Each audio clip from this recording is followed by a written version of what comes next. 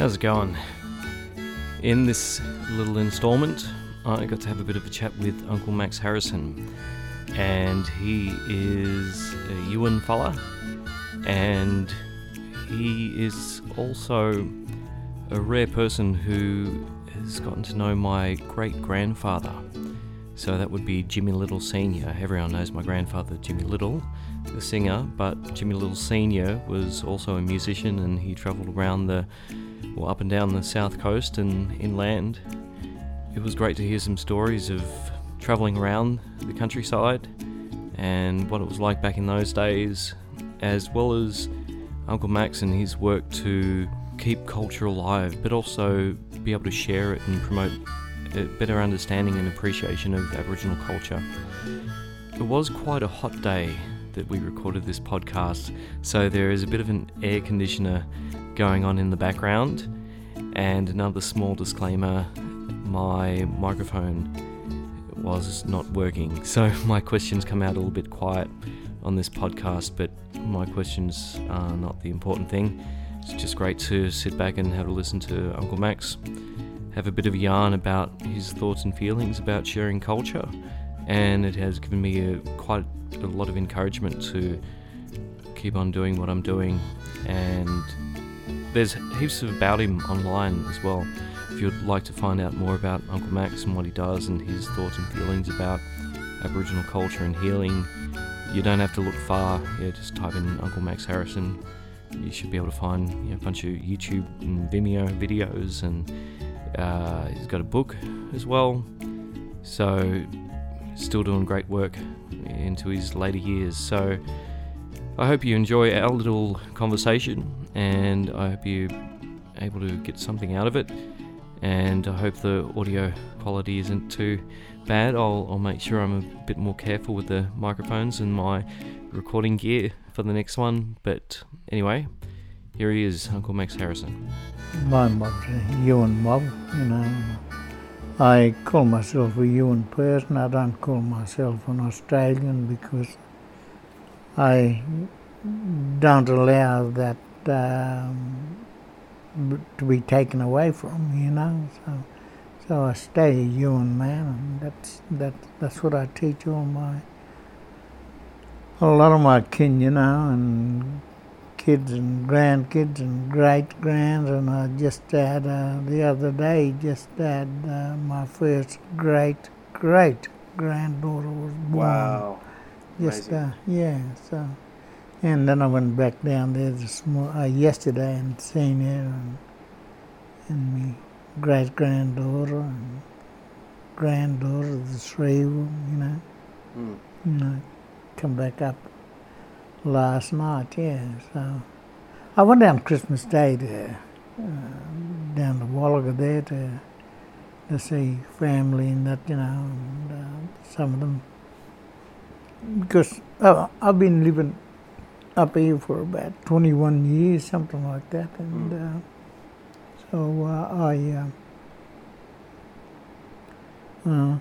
I moved up here to try and get things motivated down home there, especially culture and that, and doing things, and just sort of got stuck up here then, Yeah. During the Olympics, I really got stuck into the Olympics, into universities and TAFEs and high schools and public schools, Started teaching them a little bit of culture and that, Oh yeah. And I find that pretty rewarding because. So what kind of stuff would you teach them? I just different storylines and what to do, some little stuff and that, because I say I still do my law, and I'm pretty, and I love it when I'm teaching people about different storylines and showing them different things, about like like one of the questions I usually ask, I usually ask universities, what did the non-Indigenous people bring to this country that we already didn't have? Mm. And I still haven't got an answer yet. See? Yeah. Because they can't give me an answer, you know. So it's a pretty big statement that I put out to them, and you know, different little stories that we get dance out of, you know, and we can do dance out of that story and show them. So it keeps that cultural movement alive. Yeah. And once we can do that kind of stuff, you know, and put it in our dreaming stories, and then I get the dancers, you know, and tell them the story, and I'll tell them now, okay, you create a dance out of this, especially all the crews and that up there, you know, you create a dance out of this now, and don't be frightened of me, you know. I'm not here to, you know, hit you with a bundi or anything, you know. Yeah. I'm here just to tell you a story and how that story became, you know, and how that even the whale or the porcupine or the kangaroo and all those different things, how they became, you know, and just simple little things like that, you know. So I've been doing that with some of my mob up this way and that, because see, we held our culture down home that way, you know, pretty good. You know, we never let too much get taken away, you know, and we didn't have to worry about because some of the tongue, I get a bit worried when they're trying to teach language, because what I'm hearing a lot of the tongue and a lot of the language is being bastardized. Okay. And I don't like that. You know, if you can't say it right, if you can't speak it right, you know, then, you know, don't. And because they'll try and write it down, and then they trying to put them into schools and that, and then they, you know, and in comes a teacher who's then going to take that story, you know, and with a bit of the language, and oh my God, you know, that. So as soon as that happens, well, then the people become a little bit frustrated, and our own mob will get blues amongst our own mob. That's not right. You can't do this, you know, and all that kind of stuff, you know. Yeah. And, so that's not good. Yeah. You know, that's not a way to teach this stuff, you know. You've got to have the patience and tolerance, and you've got to get some of the older people speaking, you know, and because there's only just a few of us down home there, you know, and some of the elders, what they call, you know, is probably in their 40s and 50s, you know, and I'm thinking, oh God, you know, you're insulting eldership even, you know, and it's not very good at times, yeah. So were there people still speaking Yuin when you were growing up? Oh yeah. But,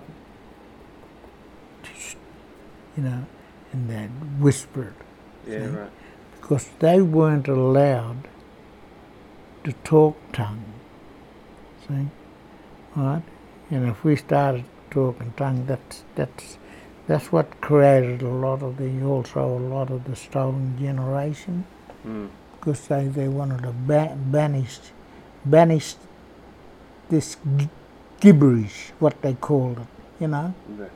We can't have them talking that gibberish. We've got to get them talking English.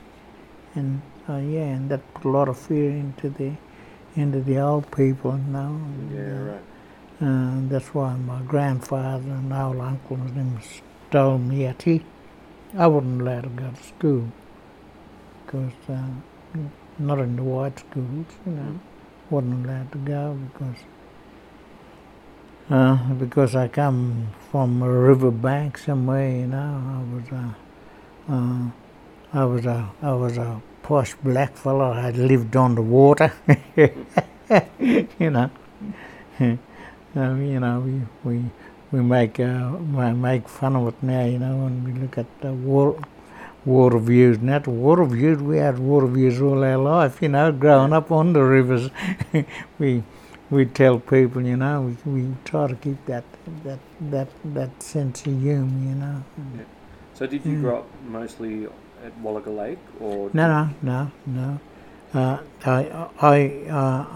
grew up around Bega, August, and then down around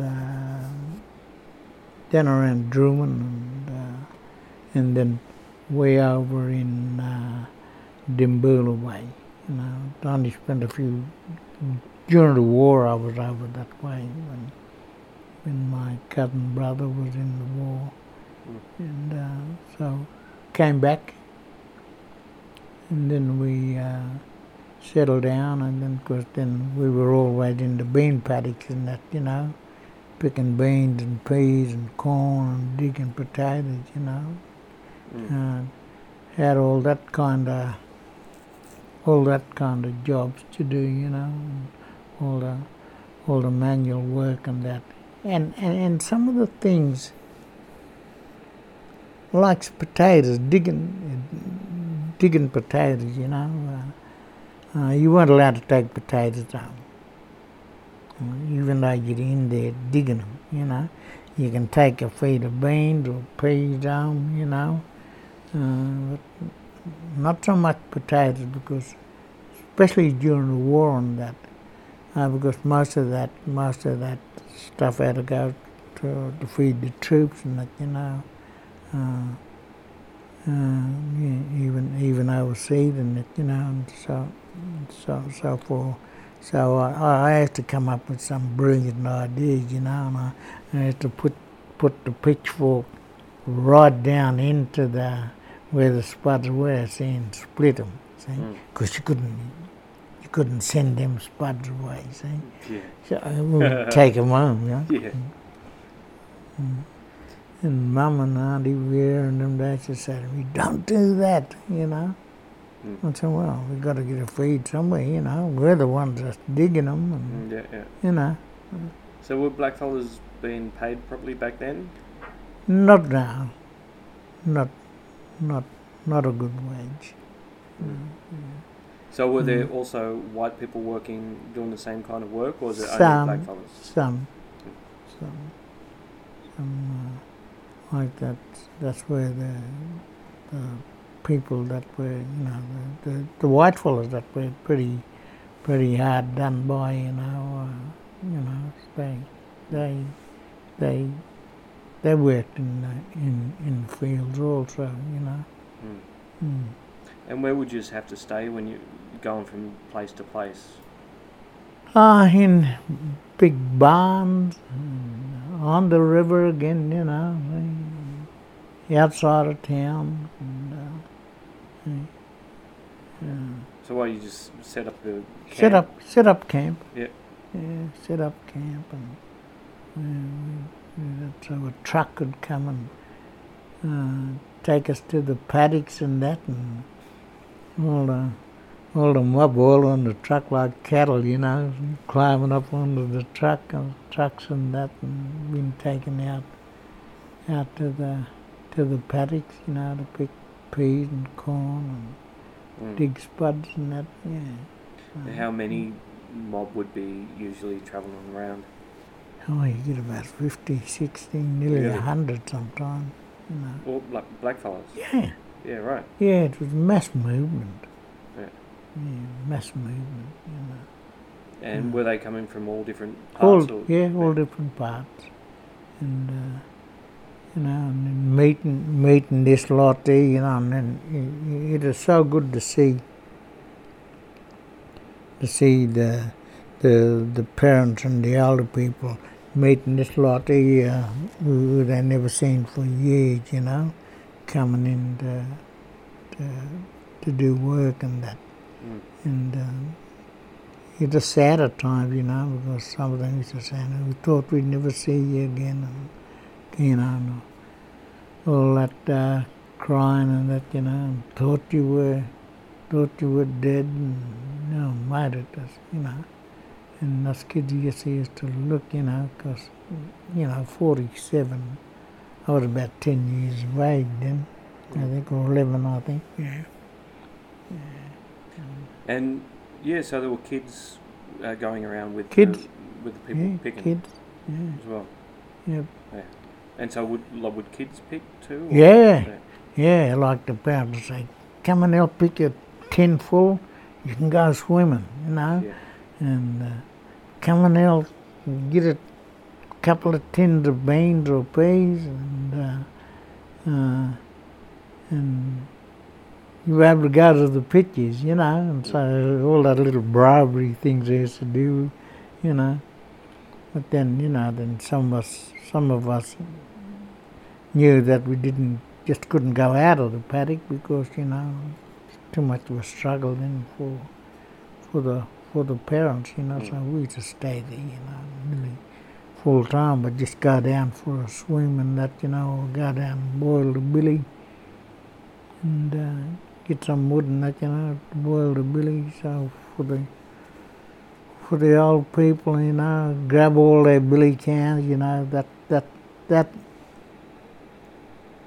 all that times, you know, was about unity with the people, you know.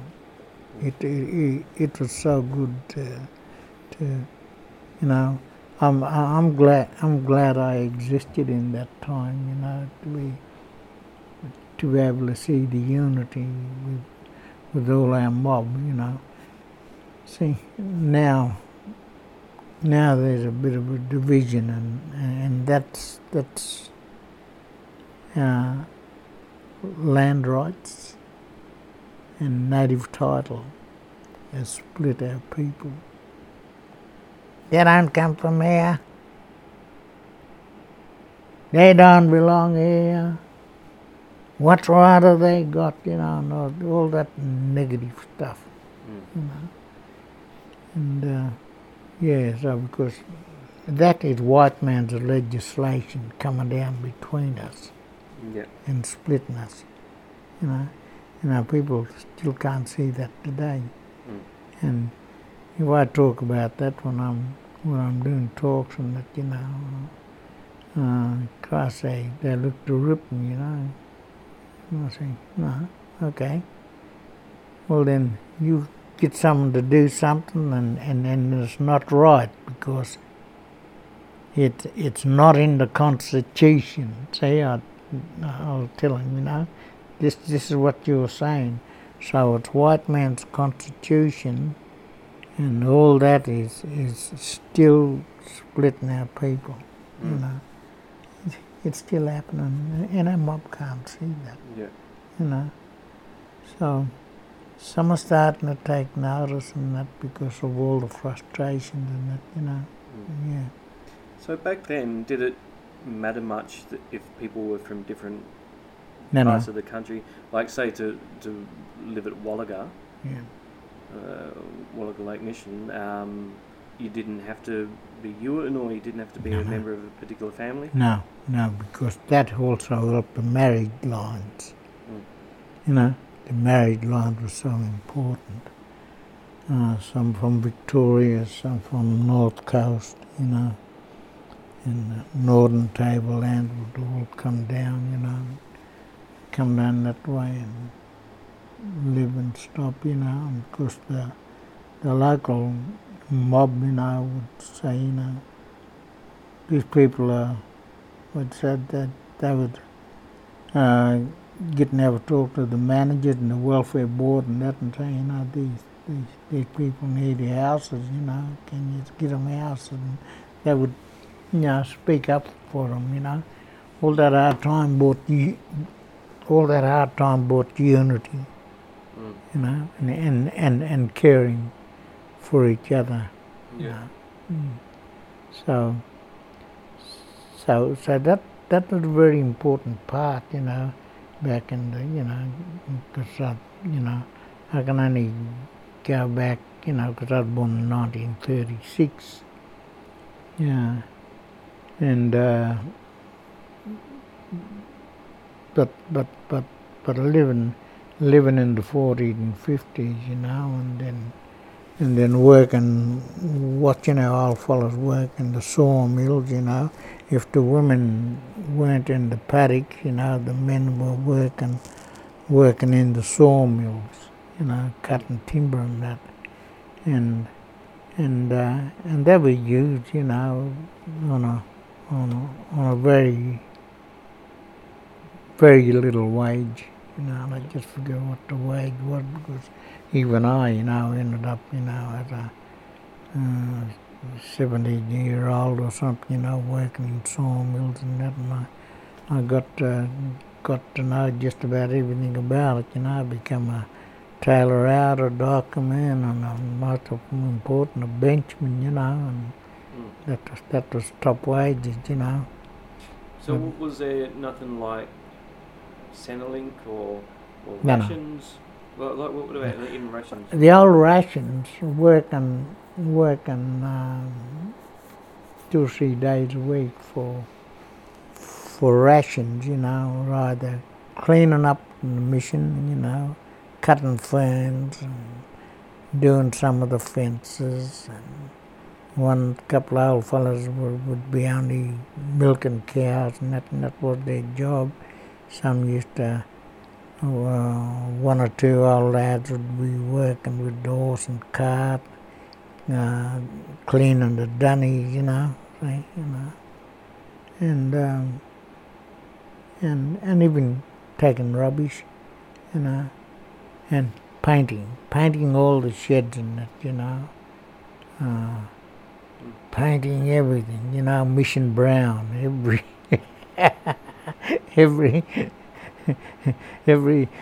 roof was mission brown, you know, what they called, you know. Yeah. Were there mission managers? Or? Mission managers. Yeah, so a while ago were there, I guess, Christians trying to make people go to church? Or? Yes, all that. Yeah. Yeah, the Christianity snuck in. Well, I guess it was there in the first guy, you know, and that's what the Christians were doing, you know. They were taking away our tongue, taking away our lifestyle because we were heathens, and just all that kind of stuff, you know, and so go to church. You know, some of the churches were just under a tree, you know, sitting under a tree and that, and while some fella came in and done his bit of preaching, and of course, and they converted some of the old fellas in, you know, old uncle and aunties, and because they were strict old fellas in, you know. You be at church on Sunday, you know, and you'd be shivering in your boots, you know. Yeah. This old fella know where I live, so I've got to go to church, you know. Yeah, so what do you remember of the old people when you were growing up? Well, look, I have fond memories. I guess, you know, one of the most caring things about the old people that I've seen, even at the age of 14 and 15, and some of us wanted to go fishing at a certain spot, you know, over on the lake or way over on the ocean,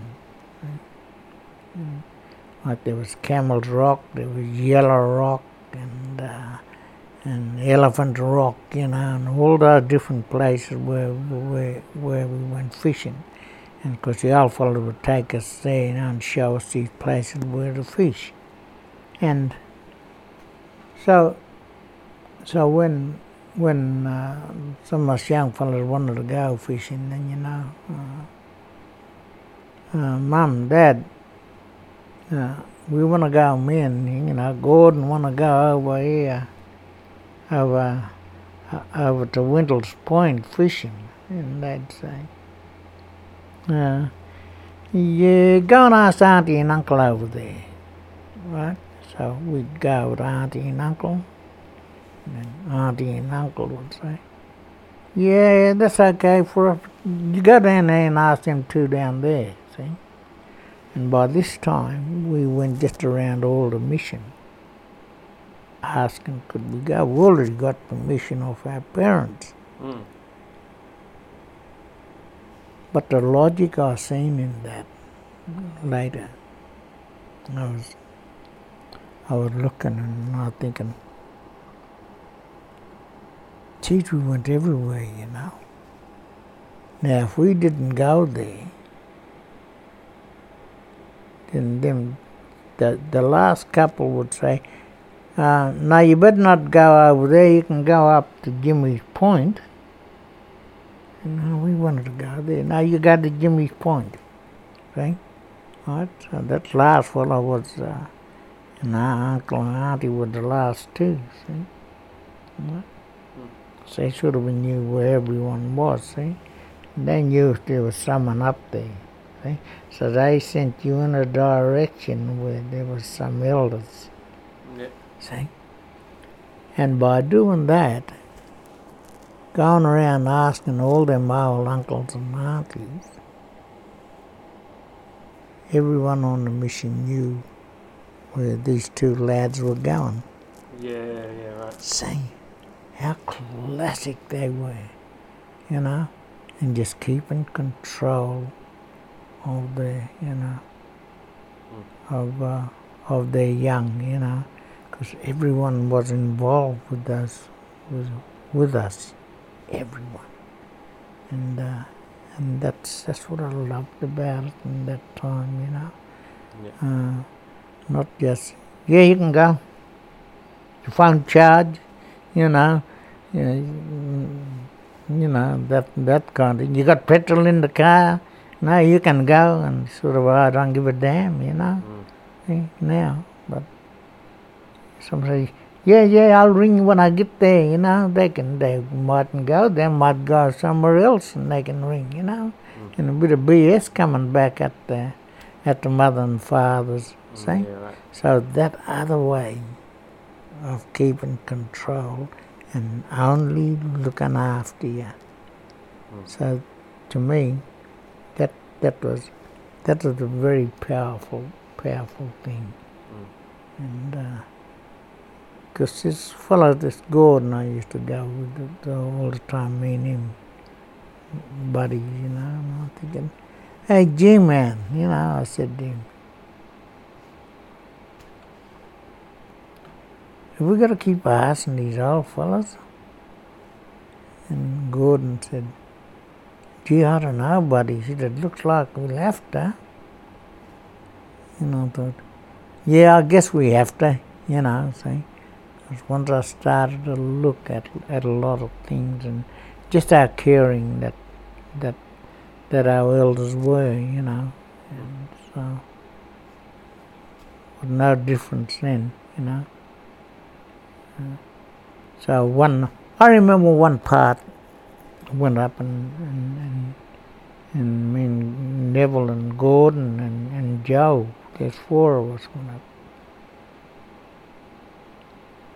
Now we're going to go over there, see? And that first move stopped us. What do you mean? Well, we're going to go over that way fishing. You're not going anyway. Yeah, we looked at each other. Yeah, his lip hanging then, Jesus.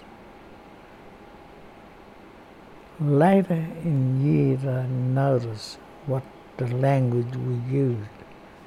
We were telling that first lot what we were going to do. See, we never asked, and we never asked for permission. That's why they stopped us. Yeah, right. No, you're not going.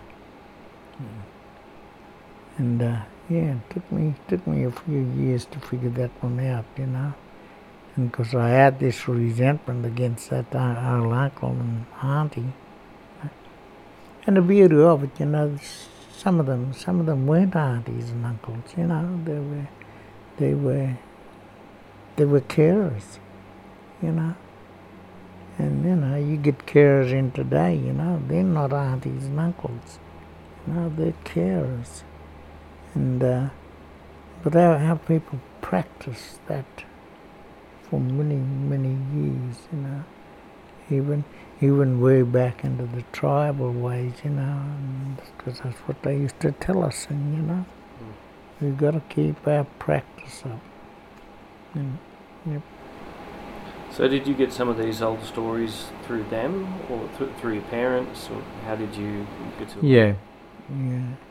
Even, you know, going cutting grass, basket grass, you know, even that kind of thing, you know, some of us boys would have to go out and cut basket grass. And then we had to strip it, you know, split it. And why? This is the woman's thing, you know, we had to think, but no. Not going cutting the grass and then splitting it and spreading it, you know. Not a woman thing, it's everyone thing, you know. And so to be able to do those kind of things with the elders, you know, it was good. So I would be lip hanging and a bit wild because we couldn't do things and that, you know. But I believe, you know, it was for the good of us, you know. Yeah. You identify as being Yuin, Yeah. but then you also grew up down Druin and yeah, all through Victoria. Yeah. So what is it that makes you identify as a Yuin man? Oh, I was born. It's where I was born. I was born at a little place called Bawley Point, south of Ulladulla, right? Because that's all Yuin country. My dad is a Yuin man. That was his mother and grandmother, and that came from Braidwood, and they grew up down in Batemans Bay, so pretty strong area also, and so I was born beside a sacred water hole, and this place called Bawley Point is a pretty big midden. Big, huge, big midden, and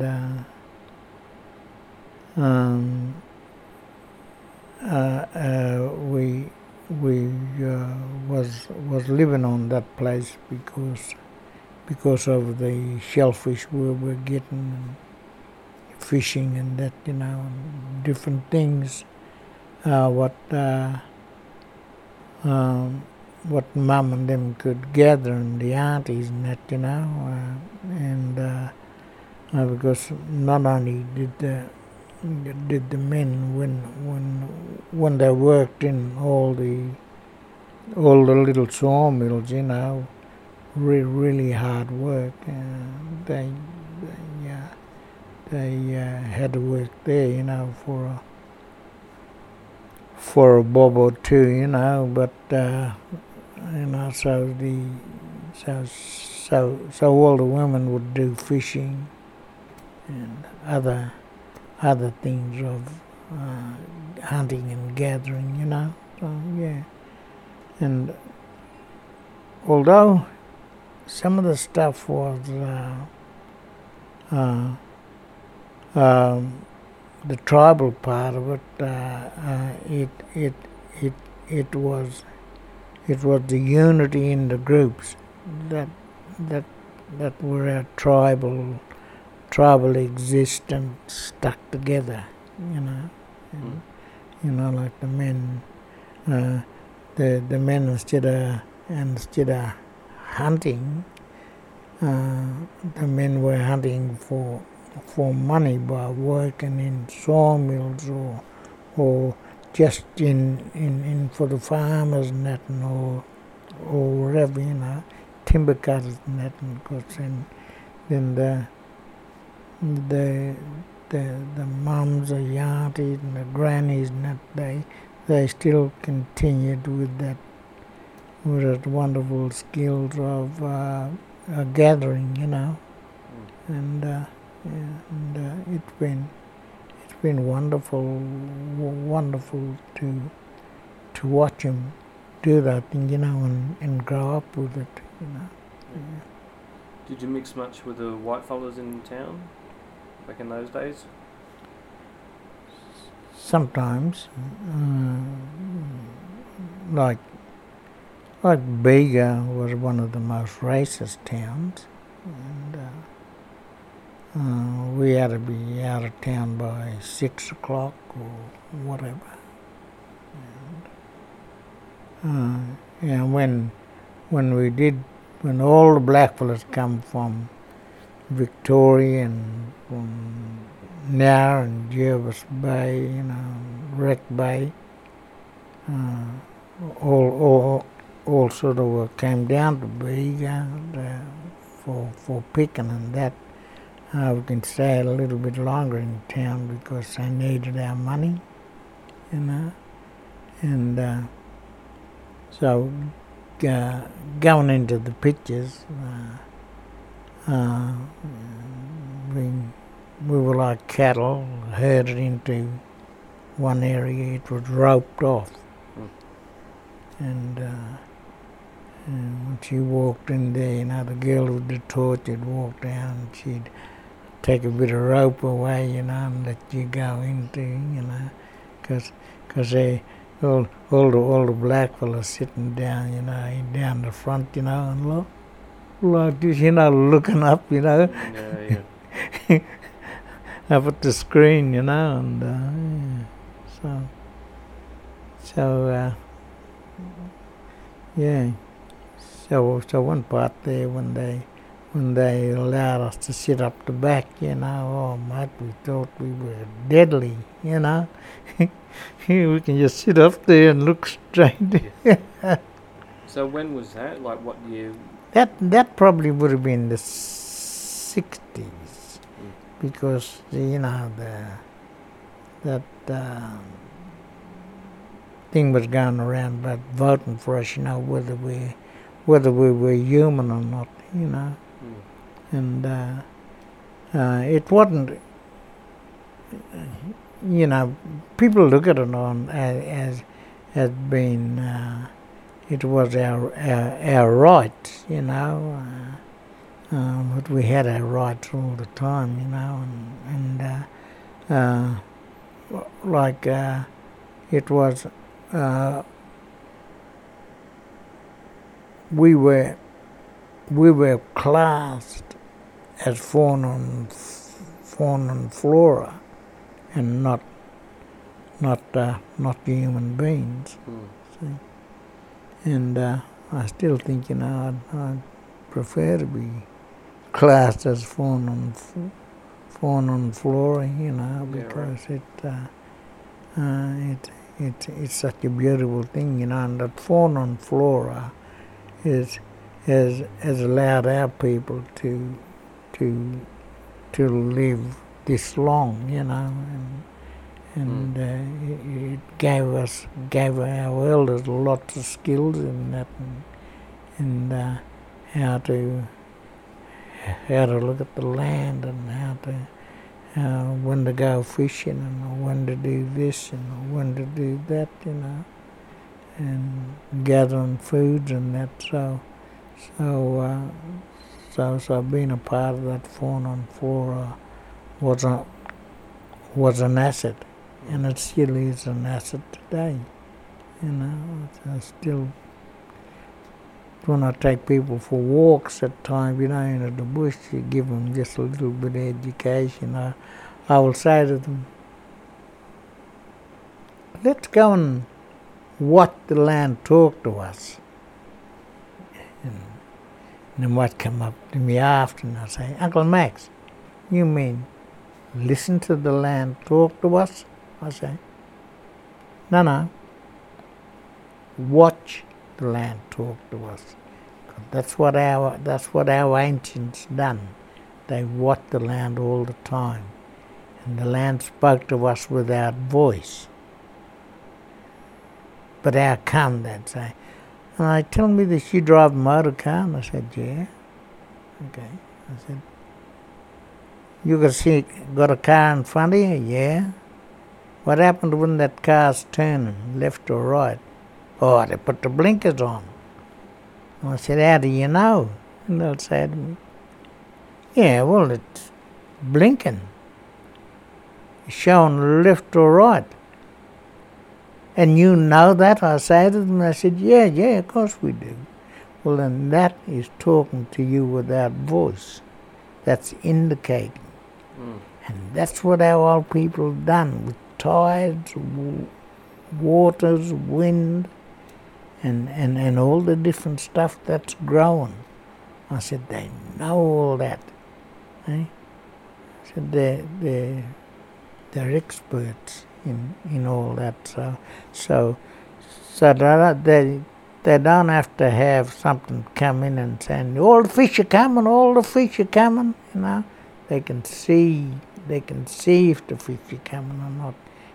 Just by some other animal or some bird or something, and they know all that, or the movements of the ocean, So the old fellas still carry that tradition. That's handed down. We still try to show people that. Yeah. Do you have to be careful of who you show this to? Sometimes. Yeah. So what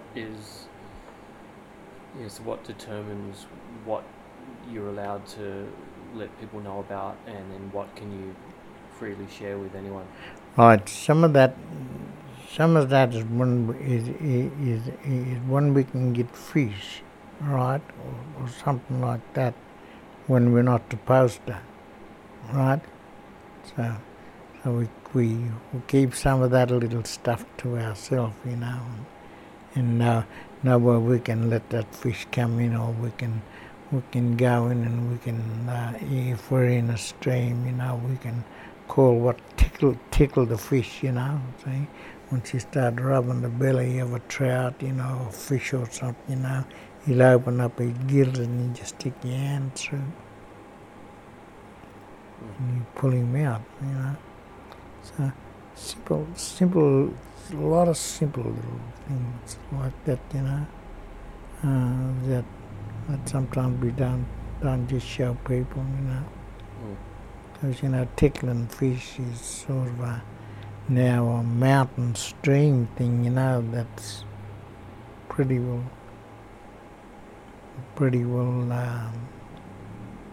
knowledgeable to a lot of people,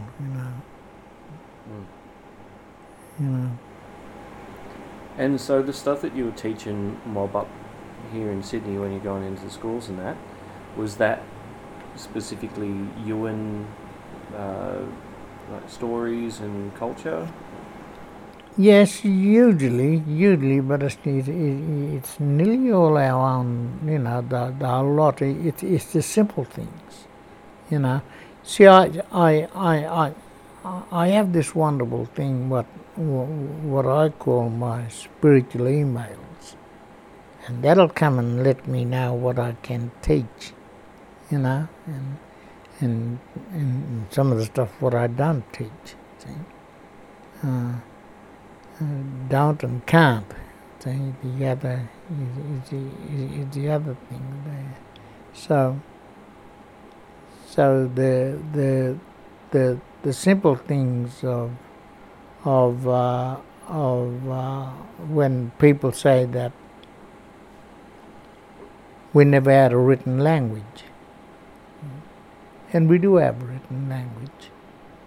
We have a written language because once you walk onto all these rock engravings, you know, in the national park here, you know, and all around Sydney, all in the bush and that, and you see all those engravings, that's all stories telling us about that particular animal, and which way it's going, and why is it going that way, see? And so it's so simple, you know. Again, you know, that all that you have more whales engraved into the sandstone going south than what you do going north, which is a simple reason, you know. They go north, they have the baby, and they all come back. Right? Yeah, right. Simple little symbolic things like that, you know. Yeah. And sometimes you got on the sandstone platforms, you know, you might have a goannas going this way, you know, and a couple other things going that way.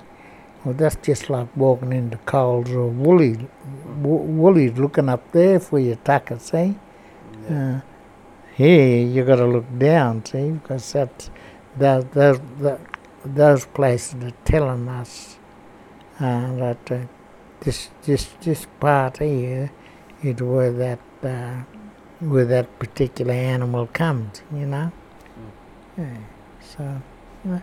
Just all these little signs is such a powerful thing to look at. Yeah. And when you would create dances, how would you go about deciding what to make the dances about? Watching the animal. See? That's what he does, you know. And look what they're doing now. Look how he put his leg up. See, you know. Look what he's doing, or look, you know, and how they go around, you know. All these things are very valid in watching the story being told. Yeah. While they're dancing, while they're doing their thing, you know, the animals. Yeah. And I guess for people to be able to learn and do the dances, do they have to be blackfellas or? Yeah, most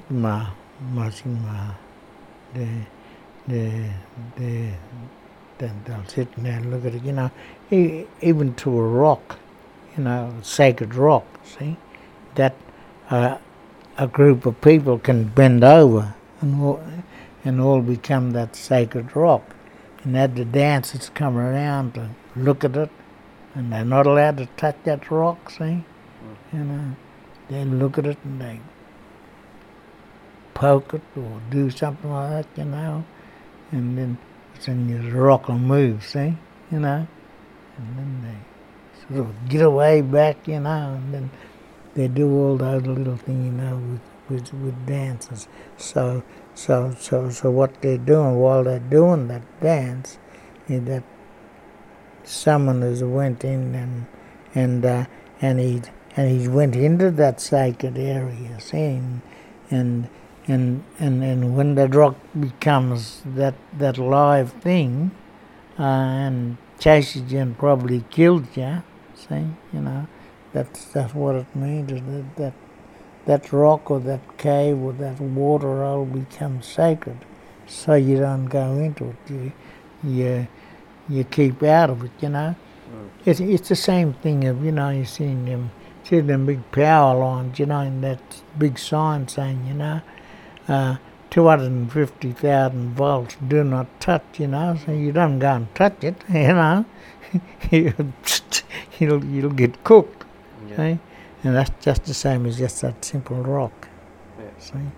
You know, keep away from it, you get healed, you'll get sick, and because we haven't got the doctors now to heal, you know. And I guess without giving away too many secrets and stories, is there any stories about Gulliga Mountain? Or Yeah, that's a powerful one. Yeah. Yeah, Gulliga Mountain. There's a story on there that first there's just this rock with another one sitting on top, right? And that's the energy rock and the creation rock, what the old fellows call. And so when people go in, there's a place that you can lean and put your hand around it. You know, it's a fairly big one, about as big as this area here. And it's got another little piece sitting on top, round, pretty round it is, you know. And so we get people to touch that rock and feel the energy, you know.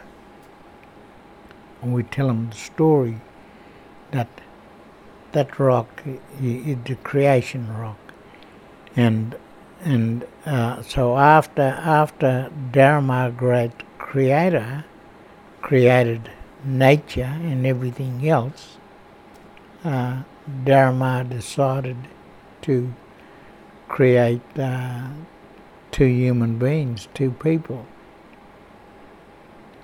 So then Dharma took the energy out of the top part of the rock and created a woman, which is over here.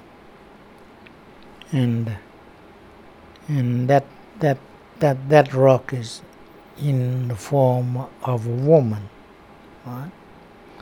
And then Dharma decided to create a man, see?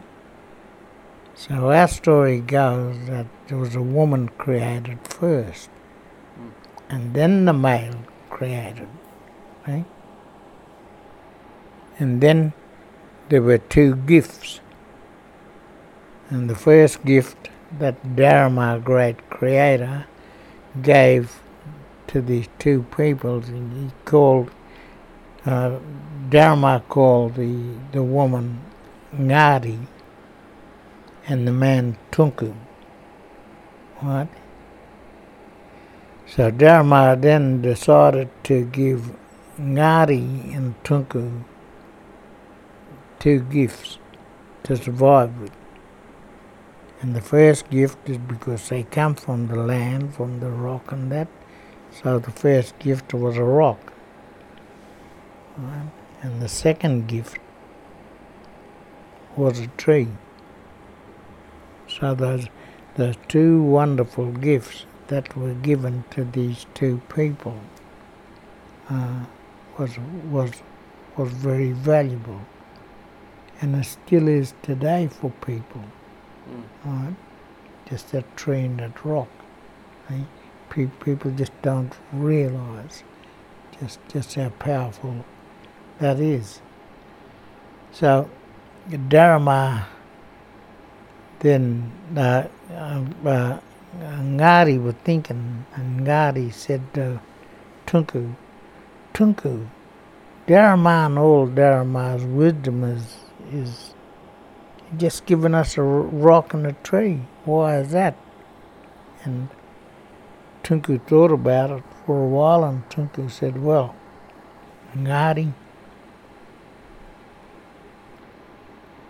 we've got two things, not one, and it's better than having none. So let's be grateful for what we got, and we can utilize that rock and that tree. And they did for the thousands of years. And which people are still using it today. If you look at all this here, tree and rock. Yes. See? Yeah. So that's a very powerful thing. The shape of Tunku is the shape of a penis. They're standing up.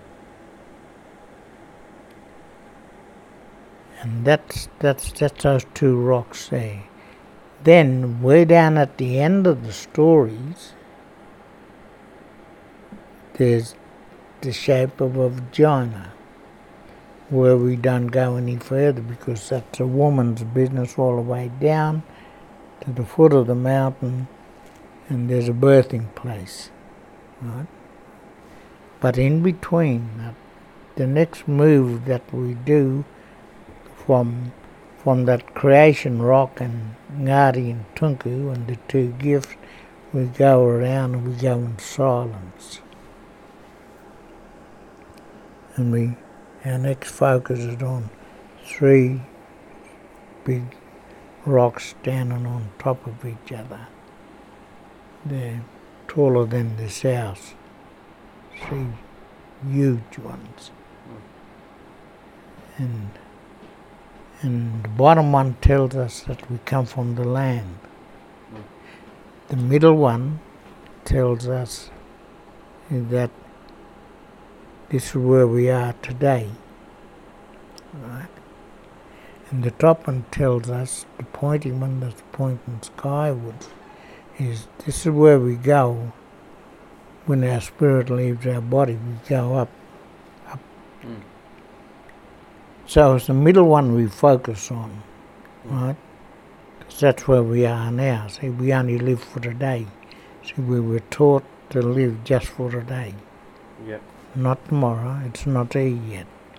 But we can look back at yesterday, because we can always look at our past and our errors that we've done, and we can atone for that just for today. See, there's nothing we can do about tomorrow because, again, it's still not here. So we're just stuck. We're stuck in that middle one. And that's a very, very important part to be able to live your life. Yeah. And you can always look at your past and do your reflections, in what you done wrong or something like that. So yeah. And then we go on down, and there's a couple other ones there. And then, because then there's the pregnant woman. And that pregnant woman is a very important part. And she stands up, she's also a huge, big rock, taller than this, very big. And that rock tells us about our birthing and about our everything. And just over it a little bit, there's a smaller rock which is the midwife. And that midwife used to have a lot of plants around it. And those plants were for the women that were going into birthing, right? And someone told someone about them, see? And I guess it was my mistake, because I was teaching the young tour guides, back in the 80s, when we were setting up the tourism, for to get something going for Wallaga, and so they probably not that excited about, and these plants here, what the old women use, for the birthing and that. but once you pluck them, then they disappear. Right? So there's none there now. There's only just the big rock and the midwife, and then you go from there down to after every pregnancy comes a baby, and here's the baby being nurtured, see, and then the baby, then when it's nurtured and it's growing up, then it's taken up onto this other big rock which we call the school,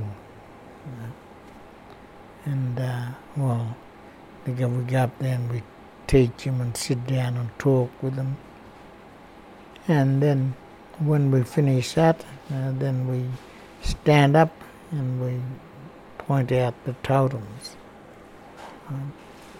They're the big totem fish from right up north, the big, what they call him, then there's the shark, and then there's the rainbow serpent, who deadly he is, coming up, he's very tall also. And then there's the whale. And the whale is up breaching also. And all those rocks are just nearly all in a straight line, on that great storyline. And it's such a deadly place to go to and learn about it, because that's all about our creation story there. Because then we go down to this other area, and then look at it, and we finish off there, and we get people to get a little bit of dirt and throw into this big hole there we have, and so that they can pay gratitude, if they come back again, and they come back, and no one desecrates the site. So after I've been up there teaching, I guess probably good 50 years or something like that. A little bit over 50 years of teaching on that site. There wasn't any desecration, And of course the mob used to be at me, Why are you teaching them white fellas that? So they can leave it alone. See? I'd tell them, see? I said, what happened at the canoe tree? What happened at the middens and that? All the white men come and they destroyed it. And because we never taught them. See? So I got to teach them about this mountain, because that story is so powerful. And that's something that you need to do. You need to come up and go up on that. And in my 82 years, I've never been to the top of the mountain. Okay. I only went up to the saddle and just back, doing all the rocks, all the storyline. Never been up there. Yeah, how come? Nothing up there for me. Yeah, right. All the stuff's all on that storyline. Yeah. And the people that would go on the tours, are they usually people from around the area? Anywhere we can get them. Look, I had people from America, people from Canada, Japan, England, France, just all around the world, But are the local white fellas just... We're getting them now. They're interested? Oh, okay. Yeah, we're getting them now, see, because, there's a lot of people now, see, of a lot of the stuff that I was doing up in Sydney, you know, teaching and talking on spiritual stuff and that, you know, and just teaching people just simple things.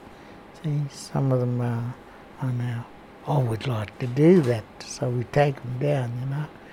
And I don't take no less than about 15, 20 people. See? I like to keep them up, you know, because there's more minds. You're teaching more minds about our culture, see? And that's working. Because as I always say, you know, telephone, telegram, telecourier, and everyone knows, see? You know, and that's the same as what I do with the white people. Yeah. And what do you feel are some of the particular messages that you need to get across to whitefellas? It's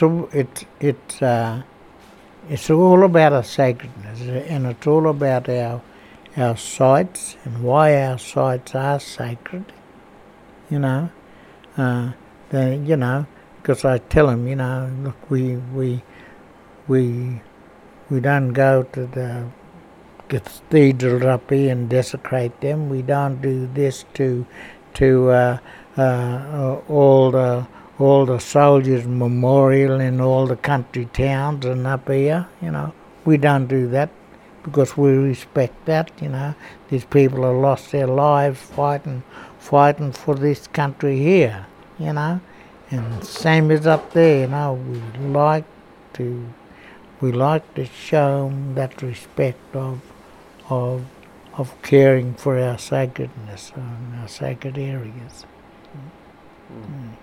So just so people are aware of our connection, you used to travel around with my great-grandfather, yeah? Oh, yeah. Yeah, can you tell us a bit about that? Oh, yeah. At that time again, if I could turn that clock back, I'd turn that back. Go back with our Uncle Conkus, you know. I caught just about the last of them doing the Gumleaf Band, you know, because our lads were getting a bit too old, huh? And because they were all getting motor cars in, you know. Not like when they just used to walk along, you know. But they were still doing it back in the 50s and 60s, you know, and the 40s, right? And sometimes there at Wallaga, when our Uncle Kunkus, them used to come down and they used to have dances, see, right, you know, in the hall. They built a hall there at Wallaga, and all our Uncle Kunkus and my old father-in-law, who became my father-in-law, Cecil Thomas, and then a couple of the other old fellows, and one of the other old lad that used to be in the Gumleaf Band, his name was Jimmy Bond, and our Uncle Jimmy Bond used to live down in Bega.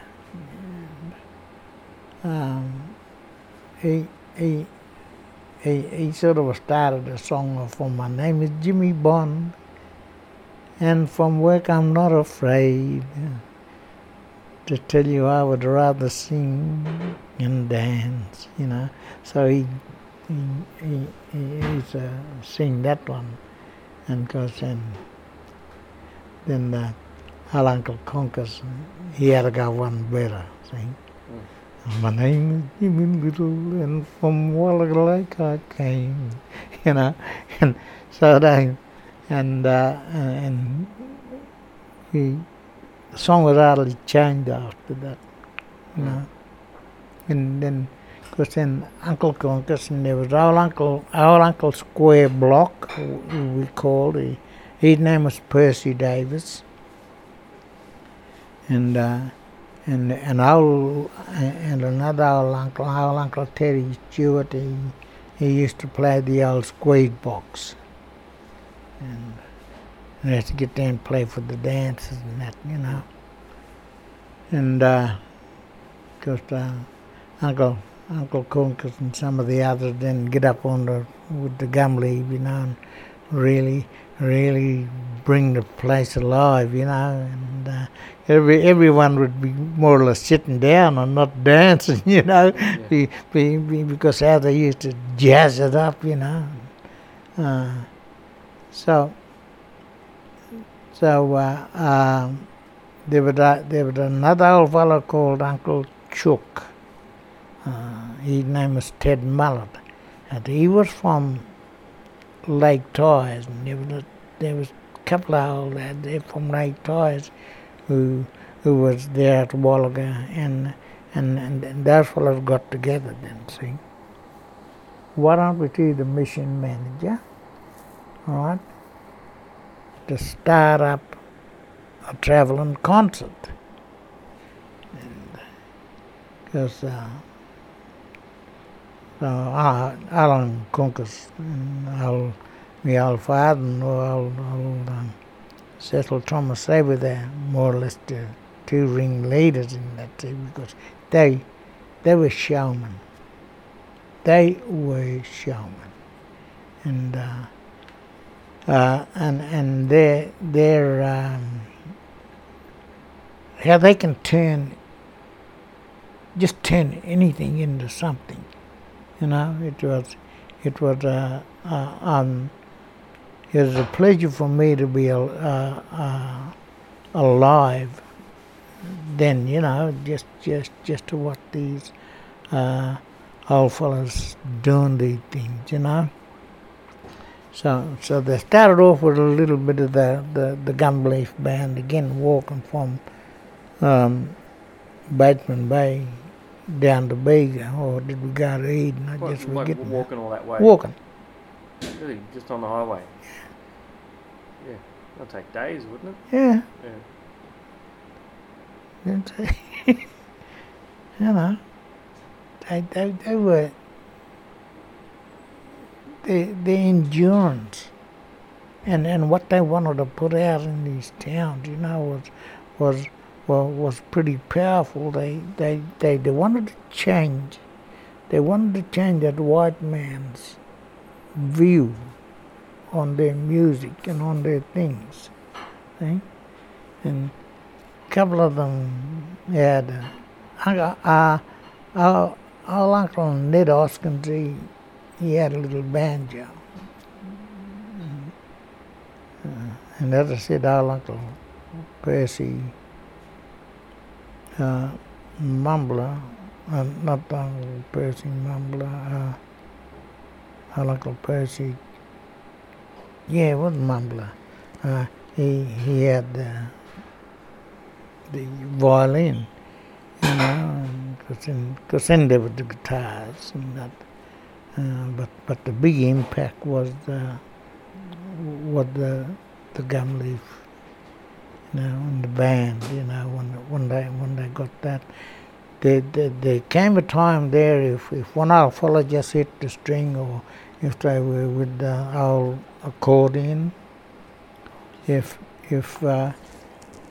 one of the old fellows just hit a string, you know, on the guitar, or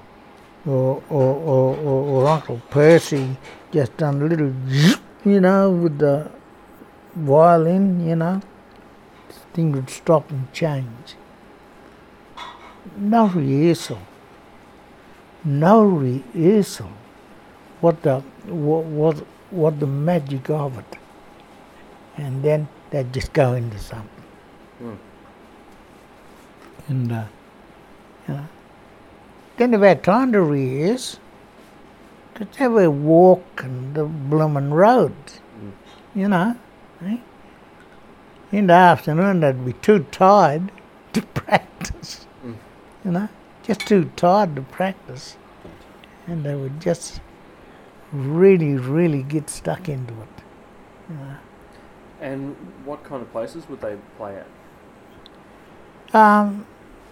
Some of them were church halls, right? Because the churches were pretty open for them. Yeah, some of the churches, church halls and that,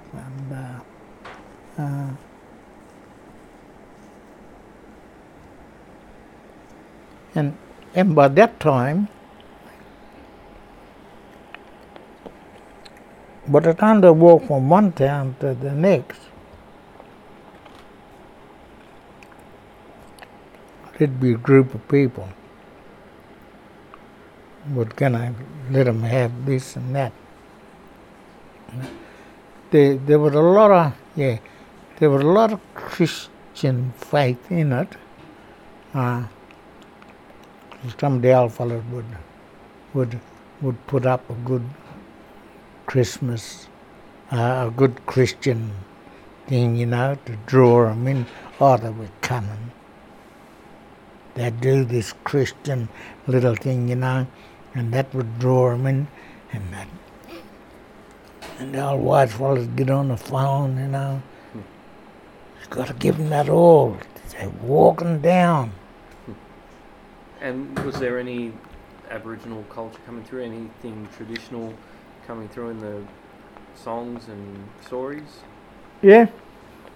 The dig wasn't there because the dig is not our thing down this way, see. Some of them used the spoons because that was a more convenient thing that they can get, you know, spoons and it, especially in them church halls and that, you know, and instead of, you know, because it to make good clapsticks, you know, it'd take too long, or they'd have to wait until they got down to where most of the black fellas were, you know, and then try and get ahead with them, you know, and say, try and make us some good clapsticks, you know, right? Just all these little things. So if they didn't have that, then they just had the spoons. And I said, old Cecil Thomas and Uncle Jimmy were pretty masters at it, you know. They'd go up your leg, up your back, over your head, you know, and doing all the little tricks of the trade, you know, and of course then Uncle Chook Mullet, he got involved then with the concert, and then we had the chance of going up and down the coast, up to Bateman Bay, down to Eden, and doing all the towns, you know, doing these concerts, and because we had a bus, and everyone's in a bus, you know, because they were supplying it, because we were supplying, you know, joy and goodwill to all the communities, all the white community, you know, just showing them all the talent that we had.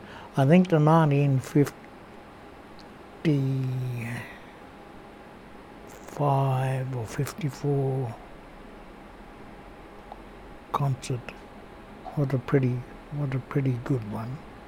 And that's where Uncle Conkus and old father-in-law Cecil and Uncle Chook Mullet and who was the other old fella, really put everything into it, you know, and some was singing in the you know, backup choir and that, you know, and doing things because we had a lot of the old Blackfoot, you know, stomping and that, you know, and bringing up beats and that. Sometimes we start off with that, you know, bump, bump, bump, and the people would be sitting up then, you know, and then they started, you know, so and then some of us would just stand up and sing, just stand up because we were all on stage on chairs and that, the old cast, yeah, and that was good.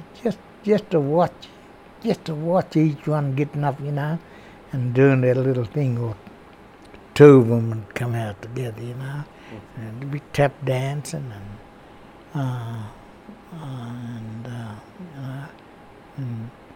so a couple of us would tend to tap dance into little corroborees, you know, so, you know, and that's where we made people aware that, yeah, corroboree thing was still alive and kicking, you know, and started to show all these little things, you know.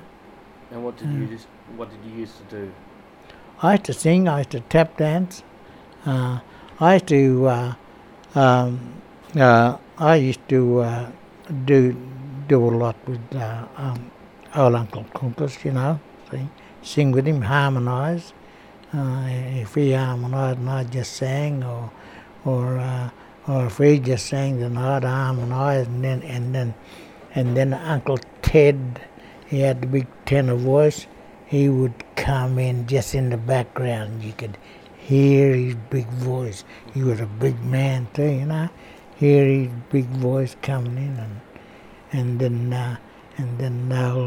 old Cecil, my old father-in-law, him with either the sticks or the spoons, you know, and just chiming in, you know. So yeah, I was pretty involved with all that, but one of the things that I loved doing was on the road with them when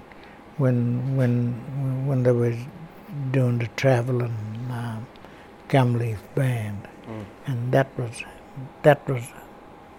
good because they said, "Go up there and get us some music," you know. I'd run up the bank and break off, you know, because I knew what leaves and that they wanted to, you know, when you're travelling with them, you know. Yeah, that was pretty good. And is there any stories about the gumleaf being an instrument before whitefellas got here? Is it used in ceremony at all, or is it just for melodies with Gumleaf band is what they learned was the lyrebird. Okay. See? That lyrebird is and the lyrebird took that sound of that Gumleaf band, you know, when the old fella used to play that, you know, before they started to put it into rhythm and tunes, they used just blow it. So the old fellas used to say, and then that lyrebird took that sound, and that lyrebird has still got that sound today. Because they hand all that down, see, through their genealogy memories. Yep. You know, the same as any other sound that the lyrebird has picked up. So the sometimes you can nearly hear the whoop, the whip of the gumleaf.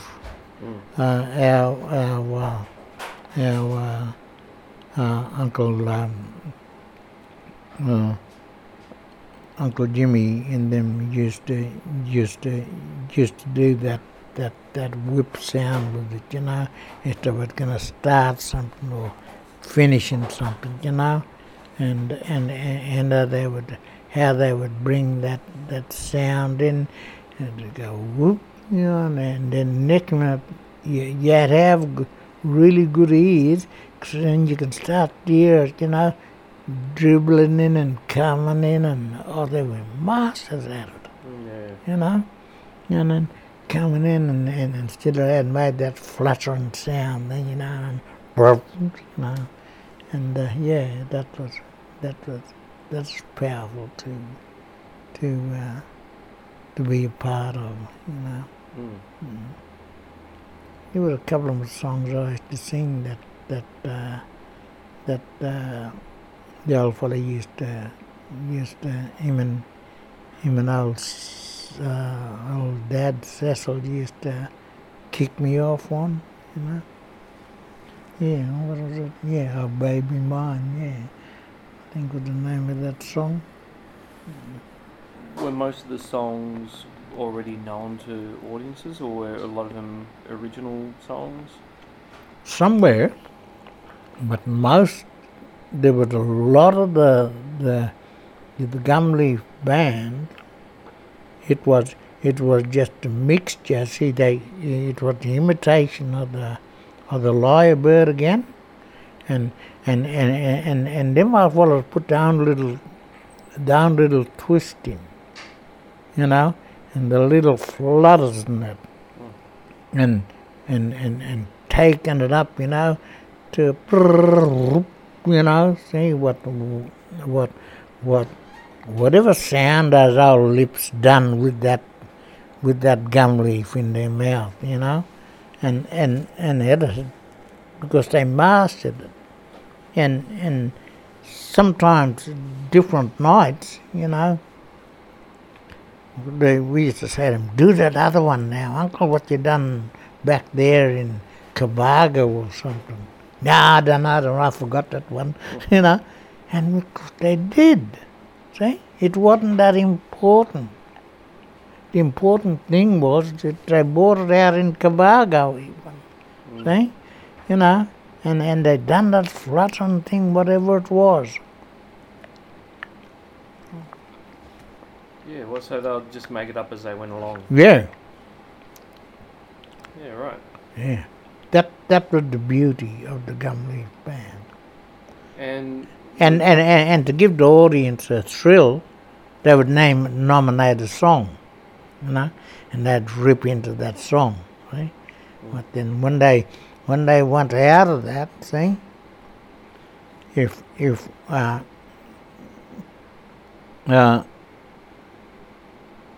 Uncle Kunkus was he was all mongrel at that. He used just when they think that they were finished, he'd hear this whip sound coming soon. It was him starting up again, and got down, Kunkus,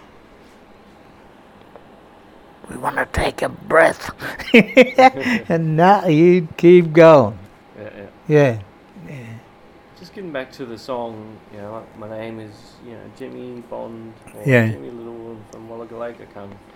Were you saying that was written by, Jimmy Bond first penned that one, or? He could have written that. Because he wasn't the showman that Uncle Kunkus was. As some of the old people used to say to him, Who done this? Who done that? And got the two old lads say, me, see? And they, no one knows, James. No one knows, because they used to say that in that way, just even in jest, and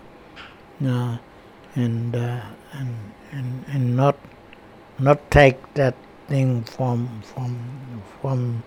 his Muji there, his Muji, his mate, see, or him not taking that rap for this thing, they just kept that humor and the beat of the songs or whatever it was, just going into little things like that. Yeah. Yeah. So I'm wanting to write some music and then be able to tell stories, some old stories that some young mob will want to listen to and learn and be able to continue these stories rather than having mob just read about them in a book. I'm just wondering if there's... Sing the stories. Mm. Yeah, is that it? Yeah, I'm just wondering, like, if there's any guidance in regards to, how will I know what stories are important to tell, what stories I might have to make sure that I keep secret, and then also how can I make it interesting to James, people? could I tell you something? Don't try and keep the things secret. We've got to, my advice to you is open it up, because you're opening the legacies of your grandfather and your great-grandfather up, see? Right? You can use that from Sydney or Nowra, see? Where was young Clunkus born? He was born in Nowra, wasn't he? I'd have to find that one out. I think he was born in Nowra. And take those songs right down through, right down the coast, Eden, or August, right down and straight over to Kamaraganja. Right? That would be, if you follow that, pardon the pun, but that song line, right? That's what they're movement. Yeah. With that gum leaf band, right? Yeah. And to be able, there's some other old names, if I can remember, old Uncle Chuck Mullet, old Uncle Foster Moffat, and them fellows that sort of joined them over there in Lake Tyers when they had concerts in Lake Sentence and Brewden, see? Right? And some were done in Orbost, and then what they call down the line, and then straight through Melbourne, right? And Ed for camera, that's a very important part there, because that's where our Uncle Kunkus, I think that, see, had a couple of them lads there, our Uncle Kunkus and old my old father and old Cecil Thomas, they married two women from Kamaraganja. And I think a couple of them were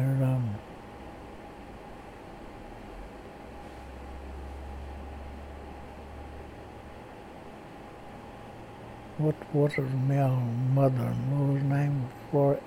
Atkinson. She was an Atkinson. And I don't know what Uncle Kunkus's woman was now, but I'm sure she's... McGee. That's it. Yeah. That's it. You're right on it. Yeah. Hey? Well. Anyway, she had your grandfather there, young Jimmy. But yeah, no, look,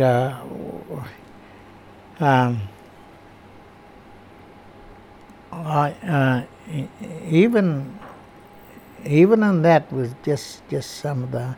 If I'm just doing a story about the whale and stuff. There's another book I'm writing, and I'm calling it Rivers of Kinship. And even I've got to shake my head to get some of the stuff out. I've got it all there. All I've got to do is just, I didn't just put it out into different parts, because Rivers of Kinship is almost this river, where this goes in, these people were in, these people were there, and telling stories, so I can even include. I just had to do something with one of the Thorpes over there. He's a musician, also Wayne Thorpe. So I just had to sort of give him in the name one of the songs from Tyres, the Dusty Road of Tyres. Yeah.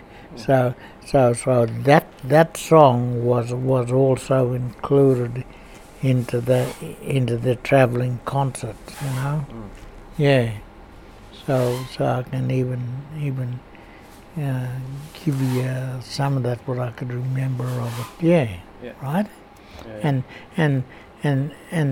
And there's some other little songs that I've got to sit down now and think of it and just write. Some of them are just a little ditties, the repetition of those little ditties and that now. Yeah. Yeah. So, how might I be able to get to listen to some of these? Do you plan to record them or? Well, my biggest problem now is remembering them all now. Yeah. Huh?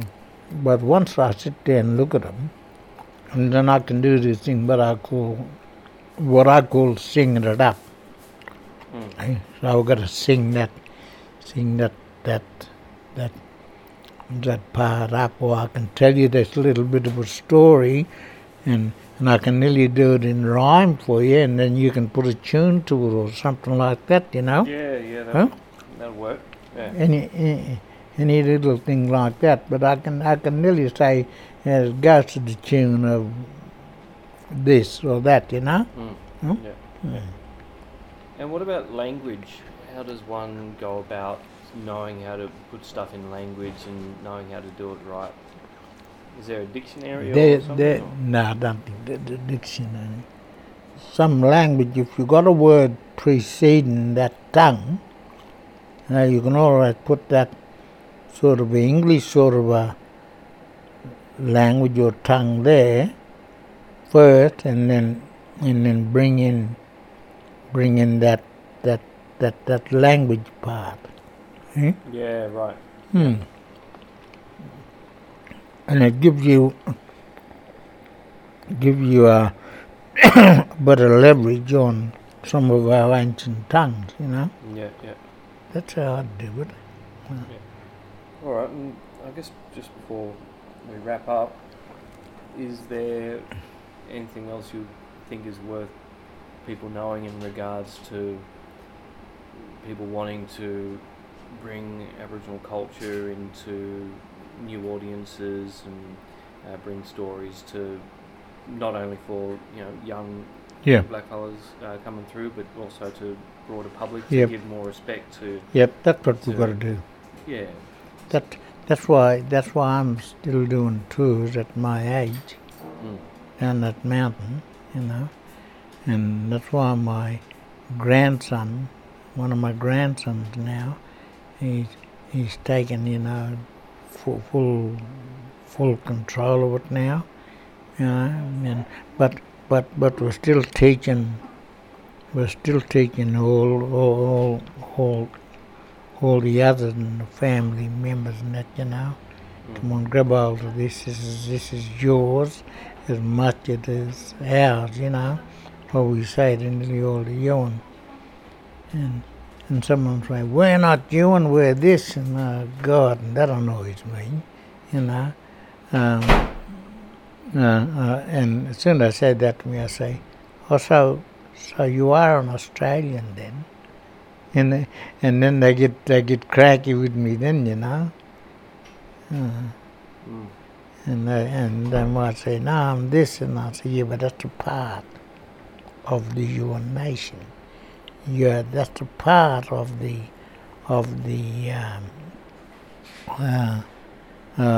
one of the parts of the tribal groups within the Yuan nation. I said, every nation has got different little parts in it, see, different little tongues and that. But they're all running pretty close together, see? And so, but once you can put stuff in, and do it, they, and some of them would remember your grandfather more so, singing Baby Blue and all, telephone, yeah. And the Royal Telephone and that, and all them other diddly songs he sang, Then they would our Uncle Kunkus, because I only just there's only me and my sister can talk about Uncle Kunkus, because we're the and Brother Ozzie Cruz down in Eden, he's another fella, that could talk about Uncle Kunkus, Yeah. Good one. Yeah. So to be able to get them, I'll ever talk to my sister. I'll be seeing her tomorrow because she's already down Melbourne there now at Carol's, me daughters, and Carol and Cheryl, the two girls. She used to work with on K&D, 3K. What was it? Yeah, 3K&D. 3K&D. Yeah, you have to say hello to that mob for me. Yeah, I will. Head down and yeah. Oh, good one. Oh, well, thanks for having the yarn. Yeah, a lot of great knowledge there, and yeah, it's a good guide for me to go on and hopefully continue on with the culture and story from your own country. Yeah. See, I've got a lot of poems here somewhere, I do, because I can be doing something, and then all of a sudden a poem will come into my head, and then away I go, I'll write it, and I'll put it in the book. And so I don't know whether sometimes to turn it into a song and then look at the words, what you were talking about, look at the words and dropping some of the languages into it, see? Yeah. I'm even, I've been debating that for a while, but this bloomin' whale dreaming and this big book that when I write called